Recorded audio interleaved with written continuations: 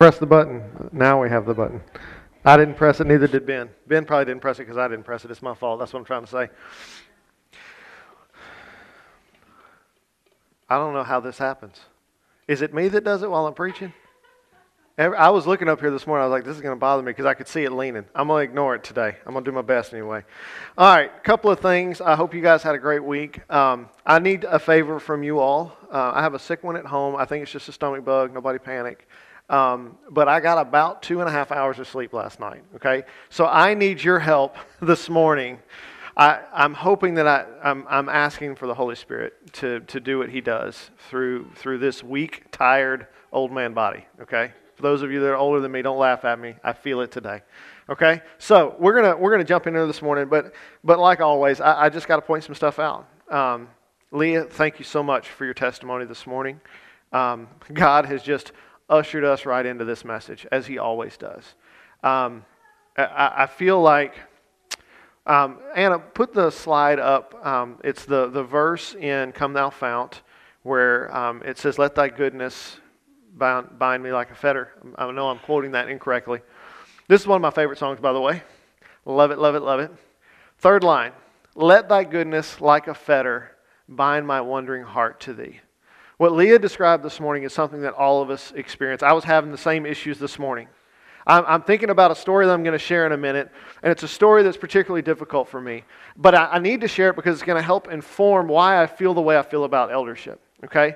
But and I do this every week, I'm kind of going through the message as we're going through worship because I'm asking the Holy Spirit to highlight maybe things that I'm not bringing enough emphasis to. And as I'm thinking about that story, my mind is moving to the side of the story that I'm not going to talk about today, but that brings so much anger to me as a man, as a husband, as a father. And in that moment, Leah had just shared about her struggle this week of being focused in on what the Lord was doing, of being ushered into those moments with Him. And I read that line, and I know I've probably mentioned this here before. If you don't know what a fetter is a device that is used to tie the legs of animals together so that they cannot wander away. Right? And we need that. We need sometimes to be bound where we are, that the Lord would bind us so that we must stay in His presence. But when I think of a fetter, because I've used them before on animals, because that's the kind of guy I am, it looks painful and it seems mean. But what is the fetter that we're asking for? It's God's goodness. Let His goodness be a fetter. Let that joy that we are crying out for today, let that be the thing that attaches us to the Father, that keeps us from wandering away. As we begin this morning, we're going to continue on in this, our study of what it means to be an elder. Today, I'm super creative, this is part 2. Michelle showed me before the service, she's like, Will, is this the title of her message today? It's somebody else that she knows that's preaching on eldership, and it says, What an Elder Smells Like. And that's a much better title. I don't know where he's going with that, but I'm going to have to listen later just because. Because, yeah, he's more creative than I am. That's okay. Listen, we're gonna talk about a lot of things today, and the reason I spent this time this morning is I want you guys to be acutely aware of what God's doing in our body, right? That's the reason for this. The fact that God is personal and He speaks into our lives.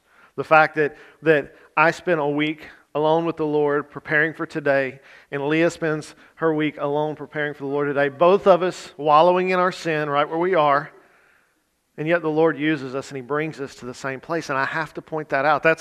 If I did nothing else of value, it would be that, right?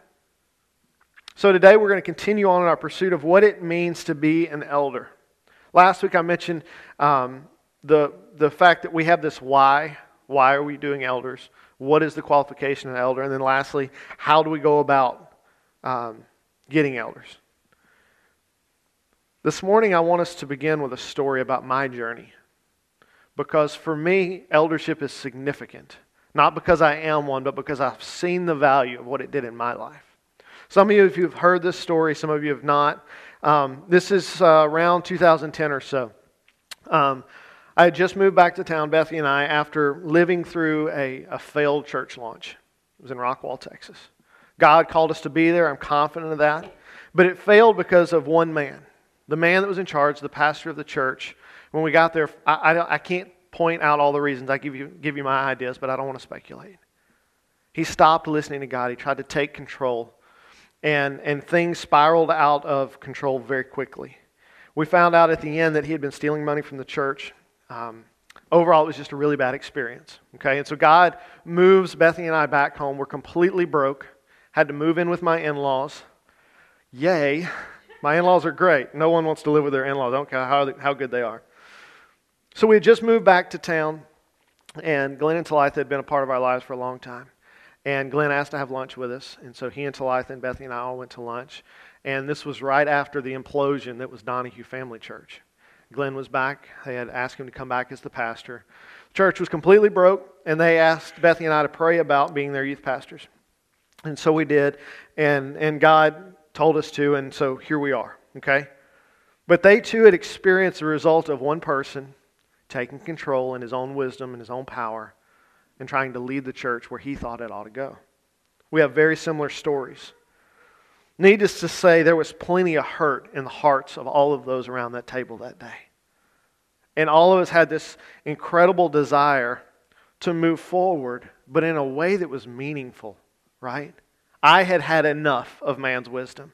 And I can probably speak on behalf of those that went through the Donahue stuff that they had had enough of man's wisdom, right? Fast forward about a year, and God had spoken for our elders to start a new church in a new location. And God told us to call this new church the Gathering Place. And the kind of idea behind that is in Scripture it says that notorious sinners and tax collectors gathered around Jesus. And that's the kind of place we want to be. And that's what we are, in case you didn't know. We left what this area would call, I guess, a mega church, a really, really nice facility, and we moved into this really funky old church with wood wall paneling, and you know those churches where every room has a weird smell. Not weird in a good way, like weird, like what did I eat in here? That's the kind of place we moved into. And it's in that place that song, Be My Joy, was written. Right? We had come out of this place of hurt, a place of strife. At that point, I was working at Petron, and I would take off half a day every Wednesday and go to the church to prep for the youth lessons for that night. Lori was on staff at the church as a part-time secretary, and she was typically there on Wednesday afternoons. And Kevin Williams, who wrote that song with Lori, was typically up there on Wednesdays. I don't remember why he was there. I don't think we had band. I don't know. He worked for the tax collector's office. They don't work. That's all I'm saying. That was a joke for Kyle, but he's not here today. That's for you, Carrie. He knows. The three of us would sit in Lori's office. There was her desk and a couch, and I can remember this like it was yesterday. Kevin and I would be sitting at the couch. Lori would be sitting at her desk. We're all supposed to be working, but we're not. We're talking. But we're talking about all the things that God's been doing in our lives that week. And I can remember so many times us going, this must be a honeymoon period. If you haven't been married before, the honeymoon period is the first, I don't know, it's different for people, the first year or so in which you still got those bubbly feelings about each other. It doesn't matter what the other one does. You're just so happy that you're married. That fades. Better things are to come, better than that. But we would always talk about how we must be living in that honeymoon period, and surely things couldn't be this good for very long. Because our past experiences told us that this was not normal and that things couldn't be that good. And while I'm quite sure that nothing was perfect, it certainly felt that way. It felt perfect. And the reason it felt that way is because there was none of the tension between leadership and between members that I had always experienced in church, literally every church I ever served in, whether I was a member there or on staff. There was always tension of some kind. I can't speak for Lori and Kevin and where they are right now, but I can speak for myself. And I can tell you that it still feels like a honeymoon. There's no tension. And that is significant because none of my previous experiences were like that. And I want to tell you why it is that way. The unity, the peace, the joy that we experience is the result of a body of members and a leadership team that are committed to one focus. And that is to know God and to do what He's called us to do. When all of us are moving in the same direction, when we're all following the leadership of the Holy Spirit, We're all moving in the same direction, and there's no place for tension. There's no place for arguments. There's no place for misunderstandings because all of us have the same purpose. That doesn't mean that things are perfect or that there isn't frustration. At times there are because we're all weak humans, right? But what it means is at the end of the day, we're able to work through those things because what's important for me is not that I'm right. I'm married. I got over that a long time ago. The purpose is for us to follow the Lord together. So when we talk about eldership, I take that incredibly seriously because I've lived under the leadership of one man before. And I know the traps that are there for him and for the people. Okay? I don't want you to hear me say today that these two men were the problem. We were all the problem. But God designed the church to work in a very specific way. And so as we are thinking about what it means to have elders, I want you to hear my testimony of it changed my life. It changed how I experienced God and how I experienced the body. Because now, instead of there being anger and frustration and tension, there's peace and there's joy and there's hope. I've learned firsthand the benefits of obeying God, and I will always keep that at the forefront of who we are as a church. And I'm asking you to do the same. That's the only way this works. Because I'm confident that if I were to take control, all of you would have these kind of war stories that I have, but I would be the bad guy in those stories. I don't want that for you, and I don't want that for me. So, I'm asking you today to trust me, learn from my experiences, and let's pursue God as we seek about what it means to be a man that's called to be an elder. I want to pick up today where we left off, or we're going to pick up in verse 3. But I want us to read that whole 7 verses because, again, I want us to get the context of what Paul is saying. I don't like to take an isolated verse and read just that and expound on it because without the whole thing, it loses some of its meaning. So we're going to read verses 1 through 7 and then we'll break down, starting in verse 3. Paul saying to Timothy, "The saying is trustworthy. If anyone aspires to be an overseer, he desires a noble work. An overseer, therefore, must be above reproach, the husband of one wife, self-controlled, sensible, respectable, hospitable, able to teach, not an excessive drinker, not a bully, but gentle, not quarrelsome, not greedy. He must manage his own household competently and have his children under control with all dignity. If anyone does not know how to manage his own household, how will he take care of God's church? He must not be a new convert, or he might become conceited and incur some condemnation as the devil. Furthermore, he must have a good reputation among outsiders, so that he does not fall into this disgrace of the devil's trap." All right, y'all with me? All right, let's dive in. We got a lot to talk about today. All right? In verse 3, Paul gives us these 4 things that he says an elder shouldn't fall prey to. Okay? Doing so is a disqualifier for the ministry of leading the church. I call these the 3 knots. Okay? I don't know, that's what I've been calling them in my head all week. Okay? Or 4 knots. Let's dive right in and talk about a topic that can cause some division. How about it? Y'all ready? All right, point number 1, an elder should not be an excessive drinker. Okay, we're going to talk about alcohol for a minute. Everybody relax. It's going to be okay. As y'all know, I grew up in the Methodist church, and we had no squabble at all with this thing. It was fine. I know you've probably heard the joke. You know how to tell the difference between a Methodist and a Baptist? Methodists will say hello in the wine section at the grocery store. Okay? Carrie told me one last week. You know how to keep a Baptist from drinking your beer? Invite 2. That one's a better one. Okay. Look, this particular topic has been one of a lot of debate, and it's important that we're all on the same page in order to understand what God is trying to say to the church, right? That's our goal. We want to look at this passage and say, God, what are you trying to tell us about the church? Right? All right. I've heard a lot of theories from a lot of different denominations throughout my life on the scriptural references to wine, whether or not it's alcoholic. And I want to just go ahead and settle that today. All right, and I want you to know this is not my opinion. This is from Scripture. Okay? Everybody following me? Without a doubt, when the Bible refers to wine, it contained alcohol. Okay? If it didn't, there'd be no reason for Paul not to say, don't drink a lot of grape juice. Okay? Not being able to poop is a lot different from being drunk. Just saying. I mean, they both could, okay, well, both could be bad, but I'm sorry. I'm sorry. I was a youth pastor for 20 years. It's just, I didn't write that down. That came out of me. This is what happens when your pastor's tired. All right. Listen, I understand fully that there are many that make a decision to abstain from alcohol. And I have nothing but respect for those people. I've had a lot of friends and family who have chosen to abstain from alcohol because they know that alcoholism is a huge problem in their family. And so they've said, I'm just going to not touch it. And that is a wonderful, wonderful, wise decision. So I don't want you to hear me say that that's not good, okay? But we know that Scripture is talking about wine being alcoholic because of fermentation, okay? If you don't know about fermentation, it is a wonderful thing, not just in the world of wine. I'm going to give you some reasons in a minute.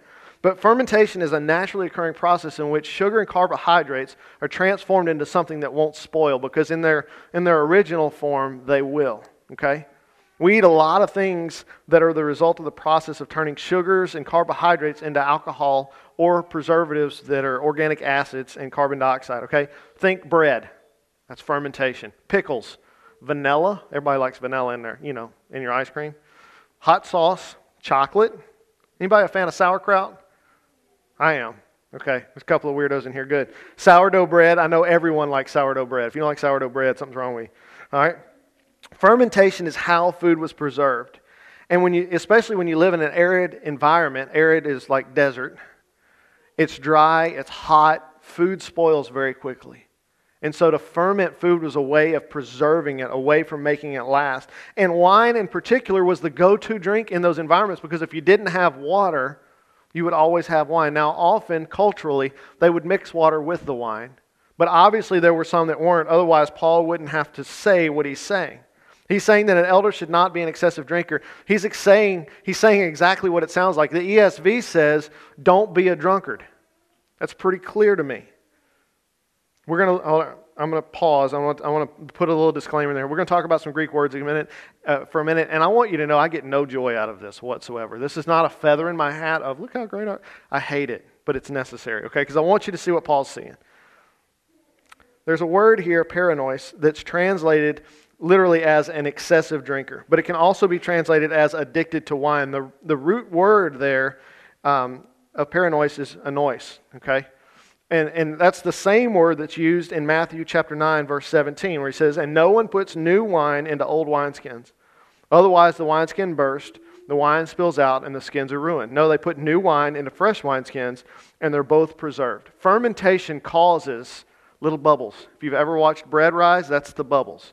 Alcohol does the same thing. When grape juice is fermenting, the sugars are being broken down, carbon dioxide is released. An old wineskin, if you've ever had like an old piece of leather, they're hard and they're brittle. And if you put that wine in there and it can't expand, the wineskin's going to burst, you lose all your grape juice. Right? Is everybody following with me? We know that Scripture's talking about alcohol here, because otherwise Jesus wouldn't have used that example. Paul is telling the church, don't choose someone who is addicted to wine. What Paul knows, and he wants us to understand, is that overindulging in anything, but in particular addictive substances, will kill a person's ability to minister. So I'm fortunate enough that I haven't had that struggle in my life, but I have a lot of friends and family who have, and they all kind of say the same thing, is that when you become addicted to substances, your whole life revolves around that. It's about getting that next high, that next drink. All their time and energy is spent on that. And that's why we see Paul warning against this. Because a person who is in charge of the church, their whole focus should not be on that next drink. Their whole focus should be on pursuing the Lord. In order for the elder to lead the church as he should, God should be the singular point of focus in his life. That should be his go-to, right? Point number 2 I want to make today, an elder should not be violent or quarrelsome. In the same way that we shouldn't be controlled by substances, we also should not be controlled by our emotions. Let's look at verse 3 again. It says, not an excessive drinker, not a bully, but gentle, not quarrelsome, and not greedy. Now, I use the word violent. That's what it uses in the ESV, but we get the same sense from the word bully, right? We've experienced one of those before. These first 3 prohibitions are signs of a loss of control. We also see the word gentle among this list, and we should let that be the nature of what we see in an elder. He should not be one that is quick to respond in harshness, but takes his time, thinks about his answer, gains control of his emotions if there's a need for that, and then communicate in love and in a helpful tone. If an elder can't control his desires or his emotions, he's definitely not in any condition to lead the church. An elder should be one that's like Christ in bringing about peace as he enters a situation. Does that mean that there's never going to be conflict? No, there's going to be conflict because we all have sin in us. But how we approach that conflict is significant. Rather than escalating the tension, they usher in peace and understanding. And this stands in contrast with someone that's always looking for a fight or an argument. We made fun of my brother for years. We used to say it's like talking to a fence post because you'd be having a discussion about something. It wasn't even important. And he had to be right. And he would always end with the same thing. He'd say, well, I'm just saying. Well, you're just wrong. But I'm just saying. Jacob's not that way. Well, he's kind of that way. But mostly not. But you guys get the sense of what I'm saying. If this person is constantly looking for a fight, constantly looking to argue, their heart is not in the right place. God is the author of peace, and those that are pursuing Him should exhibit that same likeness and character, right? We've talked about that already. That as we are pursuing the Lord, we're made more and more in His likeness. Point number 3, an elder should not be a lover of money. In thinking about this week, I wanted to really dig into this idea because this is something that is significant in our culture right now, right? Pursuit of wealth, pursuit of possessions. It's something that I've struggled with, and I've shared that with you guys. I like nice stuff. A lover of money is actually just one word here in Greek. It's the combination of the word phileo, which we recognize as love, right? Everybody remembers that? And then the root word is agrios, which is translated as silver. And when I read that this week, immediately my mind went to Judas, right? I think that was the Holy Spirit. I don't know. Maybe you made the same connection. But Judas had a love for money. What a great example of the power over a person that money can have. That this man walked with the Lord for 3 years, saw everything that he did, but at the first opportunity to get a little coin, he betrayed Jesus. I'll be honest, it also made me think of Gollum. All right? My precious. If we allow it, money can have that same power that the One Ring had over Gollum. It takes all of our focus, and our whole life becomes focused on that thing. It controls our every waking moment. It drives our actions, and it causes us to lose focus on our pursuit with God. And look, Jesus knew of the dangers associated with money. Is money useful? Absolutely. Do we need it? Yes, definitely. But it can't be our sole focus. When Jesus was teaching about this in Matthew 6, chapter 19, he said this. He said, "Don't store up for yourselves treasures on earth, where moth and rust destroy and where thieves break in and steal, but store up for yourselves treasures in heaven, where neither moth nor rust destroys and where neither thieves don't break in and steal. For where your treasure is, there your heart will be also. The eye is the lamp of the body. If your eye is healthy, your whole body will be full of light. But if your eye is bad, your whole body will be full of darkness. So if the light within you is darkness, how deep is that darkness? No one can serve two masters, since he will either hate one and love the other, or will be devoted to one and despise the other. You cannot serve both God and money." Look, Jesus knew. And he's saying, look, don't spend your whole life worried about things here on earth, because, church, as believers, this is not our kingdom, right? This is just where we live in the moment. And so we should invest in the things that are lasting, not things that we're going to have to leave here on earth. One of the commentaries I read this week said that if any of these would have been found in an elder, these 4 knots, it would have been an immediate cause for action. These are significant. These are not simple sins that come and go, but rather they are deep-rooted, slow-growing things, and are able to quickly destroy the peace and the unity of a church when they rear their heads. These are not like, oops, I made a mistake. These are, I have made a decision to move my life in this direction. Right? None of these things are surprising to us. We've all seen or experienced the results of churches failing to hold their leaders to these standards that Paul's laying out for us. In the story I shared this morning, at least 3 of these things were in play in my story and in the story of Donahue. It was men who let their focus be in the wrong place. And as I've mentioned before, this is why I'm so thankful that our church is not led by one person. Not by me, not by Glenn, not by Zach Mullis. That our church is led by a body of men who are all holding one another accountable, but we're all pursuing God together. They're seeking His will and not their own wisdom. I also want you to know that you not only have the freedom, but I expect from each of you that if you see an elder slipping up in a place like this, to say something. Because we're just like you. Sin does creep in on us. And if I see you slip up and I feel the Lord tell me to tell you something, I'm going to say it because I love you. And I expect the same for us in return. So you have my permission to call us out if you feel led to do so. The health and the well-being of the church is far more important than my pride or the pride of any of the other elders. I would much rather you say something than to be quiet and have that in the back of your mind all the time. Can we agree on that?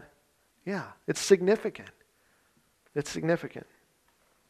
As we think about these 4 things that Paul warns the church to be on the lookout for, it should be obvious that these are not qualities that the world looks for in leaders. Right? If you think about the business world, which is unfortunately how a lot of churches are run, in a business setting, it's common to want somebody that's ruthless, that wants to gain a lot of money, right? They're passionate about gaining wealth. And that may be good for a company, but it's not good for the church. That's not what we're headed for. I read this in one of my commentaries this week. It says, God's word and not the values of society in which we live must be allowed to shape the correct thinking and behavior in this area. He's talking about specifically in elders out of this passage from 1 Timothy and also Titus. Is that when we look at the qualifications for an elder, when we're thinking about who the leaders in our church should be, we're not looking for the world's definition of what a good leader is. That we're looking at Scripture's definition of what a good leader should be. Okay? If you haven't noticed yet, we don't operate like a lot of other churches. And I'm not saying that they're bad, okay?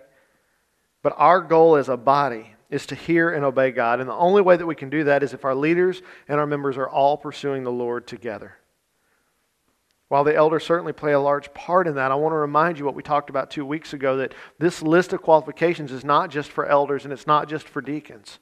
This list of qualifications is something that all of us as the body should be pursuing together. That all of us should want to be moving towards the goal of being more and more Christ-like. Let's pick up with verse 4 and verse 5. It says, he must manage his household competently and have his children under control with all dignity.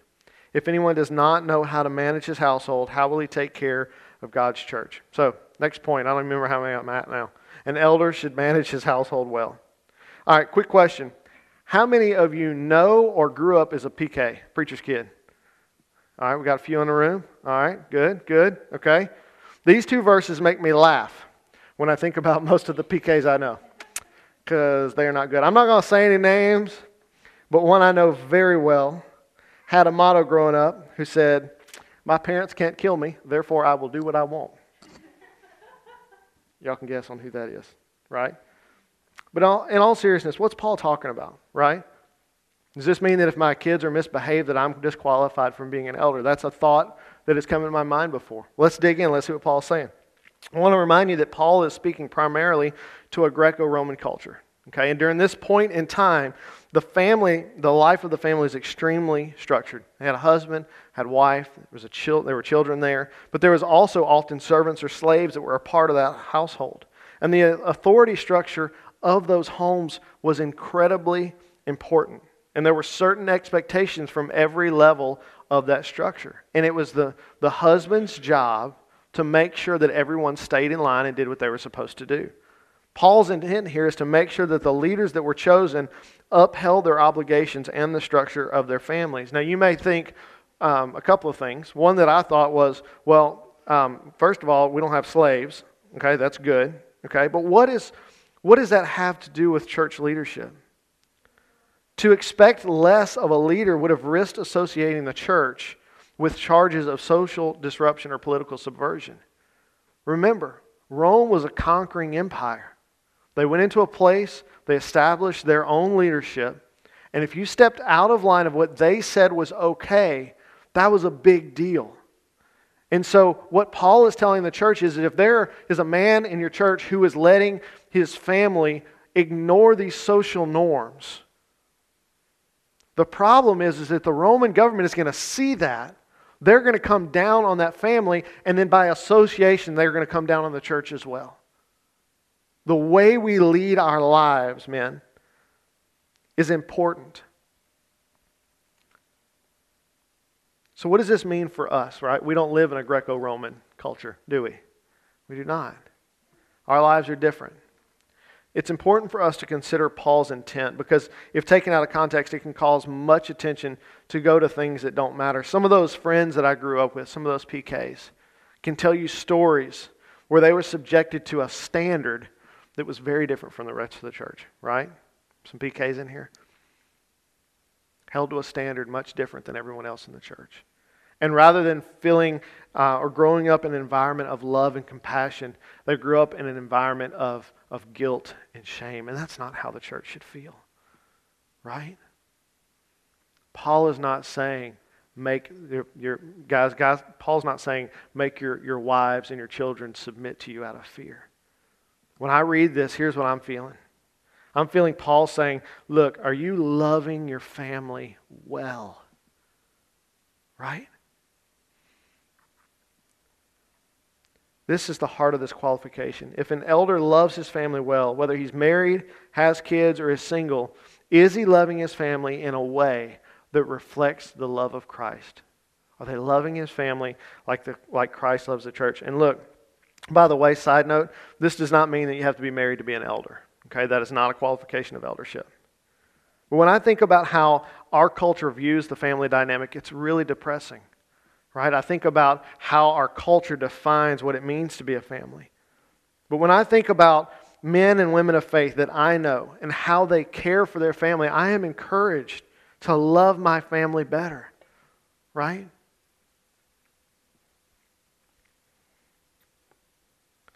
This is an incredible way that we as a body of believers, as leaders, can show the world what real love looks like. Families are broken these days. And we have an opportunity to love in a way that the world is not used to seeing. It's a way that we can communicate the love of Christ by loving well. If you've been blessed with kids or involved in the life group of other people's kids, love them as Christ loves. As I was writing this, I'm thinking about, I don't remember how many months ago it was. It was right after I think we started meeting back here. You guys showed up, the Felters showed up, and David and Leah were here, and Nina just went, oh my gosh, for David. Okay? And what is that evidence of? It's evidence of them loving kids well. I think about Wednesday nights when Michelle comes through the door or Kyle comes through the door or whoever. Those kids immediately, boom, they want their attention. It's because they're being loved well. Our church has an incredible testimony in our communities of what it looks like to love well. That when people think of us, they don't think of condemnation. They think about men and women that are walking their faith out in front of the children of the church. And they're showing them what it means to care for one another. It's a blessing to be a part of that church. I just want you to know that. As a father of 5 kids, seeing you love my kids is significant for me. There have been men and women over the years of TGP Church that have invested heavily in my children, and I can't say thank you enough. And I see you all investing in the children of other families, and I cannot say thank you enough. I think of our families in here that have been involved in foster care in all different capacities, whether it's being a social worker or being an adoptive parent or helping someone who is an adoptive parent. Those things are significant. All right, I'm going to stop. I could talk about that all day. Next thing, an elder must not be a recent convert. This is out of verse 6. He must not be a new convert, or he might become conceited and incur the same condemnation as the devil. All right, this is an interesting one because it's the early church, right? So the first question I ask is, isn't everyone a new convert? Right? So I dug in a little bit, all right? Thankfully, I have some really great software. Shameless plug for Logos. If you hadn't downloaded it, do that, okay? So the first few years, yes, everyone was a new convert. Everyone was, okay? But by the time Timothy is in Crete, the church had been established for a while, and by a while I mean like more than 20 years the church had been established. So now there's a very distinct difference between a new and an old convert. And honestly, Paul is writing this from prison, so it could have been as much as 30 years into the life of the church. Paul's warning about this, and it's not about a person's age. He's not saying if someone is young, they can't be an elder. What he's referring to is their understanding of God and of the enemy. One of the examples that's sometimes used to help us understand this is the story of Peter. This is out of Matthew 26, verse 30 through 35. It's one that we're familiar with, but let's look at it together. It said, after singing a hymn, they went out to the Mount of Olives. Then Jesus said to them, tonight all of you will fall away because of me. For it is written, I will strike the shepherd, and the sheep of the flock will be scattered. But after I have risen, I will go ahead of you to Galilee. Peter told him, even if everyone falls away because of you, I will never fall away. Truly, I tell you, Jesus said to him. I just see Jesus, and I hear Talitha's voice going, bless your heart. I don't know why. Jesus said to him, tonight before the rooster crows, you will deny me 3 times. Peter says, even if I have to die with you, I will never deny you. And all the disciples said the same thing. Look, Jesus had been in Peter's life for 3 years. And Peter knew Jesus well, but Jesus knew Peter better, right? Peter displays an arrogance that comes from a lack of understanding. He was speaking beyond what he had experienced. Had he walked with Jesus for 3 years? Absolutely. Had he experienced the kind of pain and sorrow that he was about to experience? Not even close. And so he's speaking beyond something that he knows. When we're looking at these requirements of leaders that have walked with God for a significant amount of time, that helps to safeguard against speaking beyond your experience. That's the reason that Paul is saying, don't pick a new convert, because there's a lot they don't know. And often they don't know what they don't know. As you get older, you figure out there's a lot more I don't know. And that's a good thing, because it keeps you on the lookout. We talked about that last week. Also, if someone is a new believer and they're quickly appointed to this level of leadership, it can go to their head and pride can rise up inside of them, and they can think, wow, I must be a really great guy because the church just put me in charge. And we got to safeguard against that, because the last thing we need, as we've already discussed, is someone leading from their own wisdom instead of God's. All right, last one.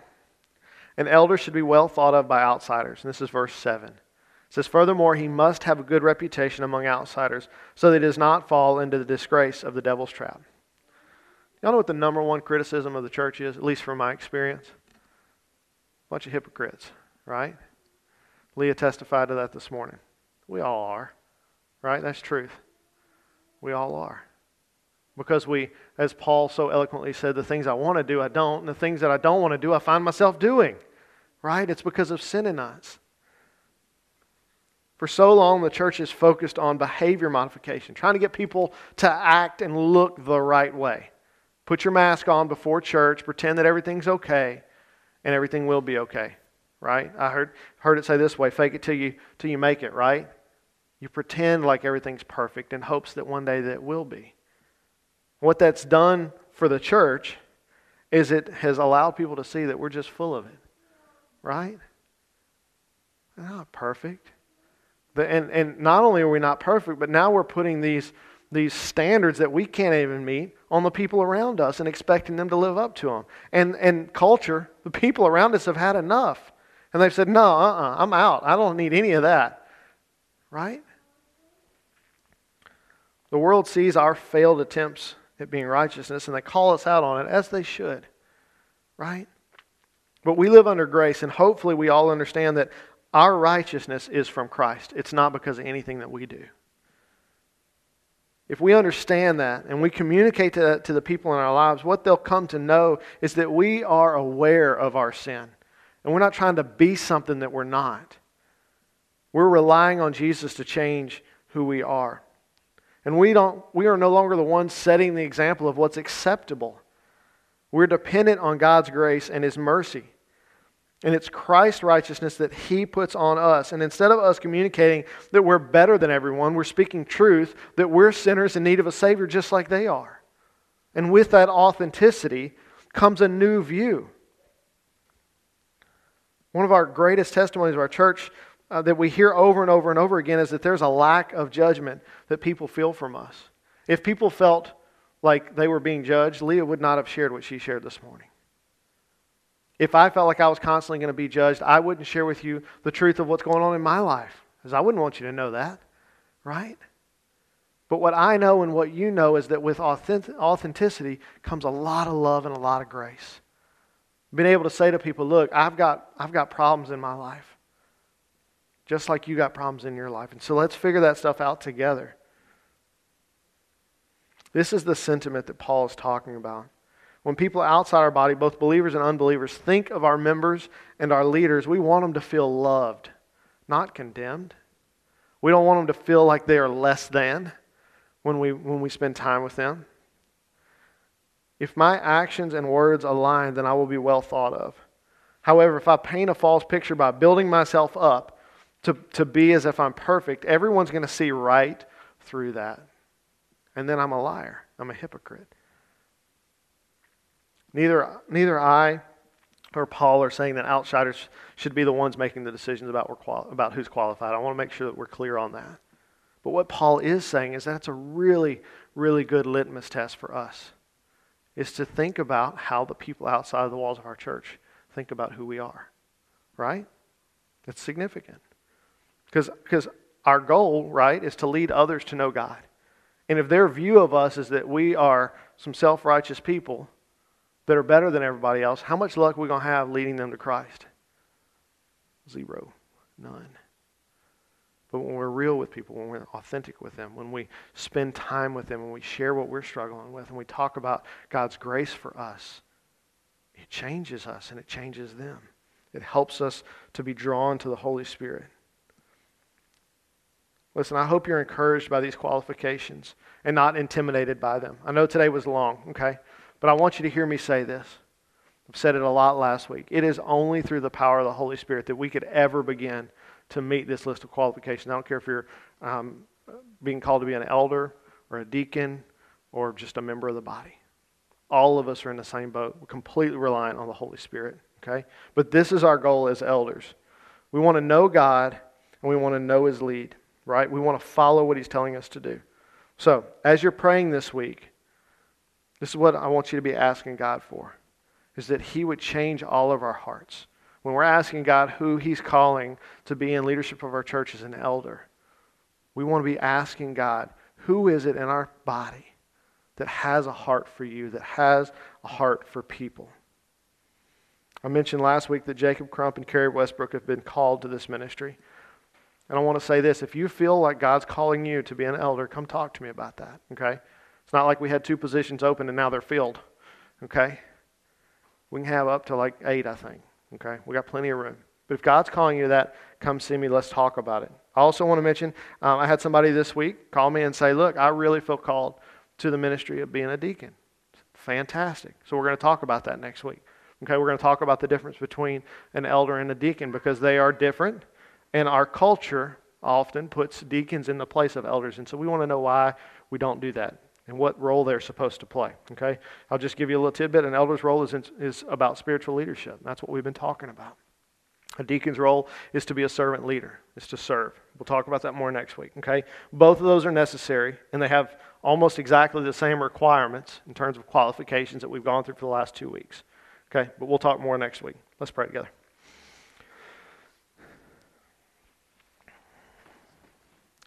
God, I'm so thankful for this church that you have blessed us with. God, that not that we are just super awesome people. Ooh, that's loud. I'm sorry. Sorry, God. God, I'm so thankful for the grace and the mercy that you have allowed us to experience together. God, I know that it is my heart, I know it's the heart of our people, to really, really want to know you and to help others to know you in the way that we know you. God, as we as a body are praying about who it is that you're calling to fill these leadership roles in our church, God, I ask that you would speak to us very clearly about who those men would be. That there would be no question or no doubt in anyone's mind that they are striving towards you with everything that they have. God, help us to lean on your wisdom and not our own. Jesus, we love you and we're so thankful that you were so focused in on us and so personal with us. In Jesus' name we pray. Amen.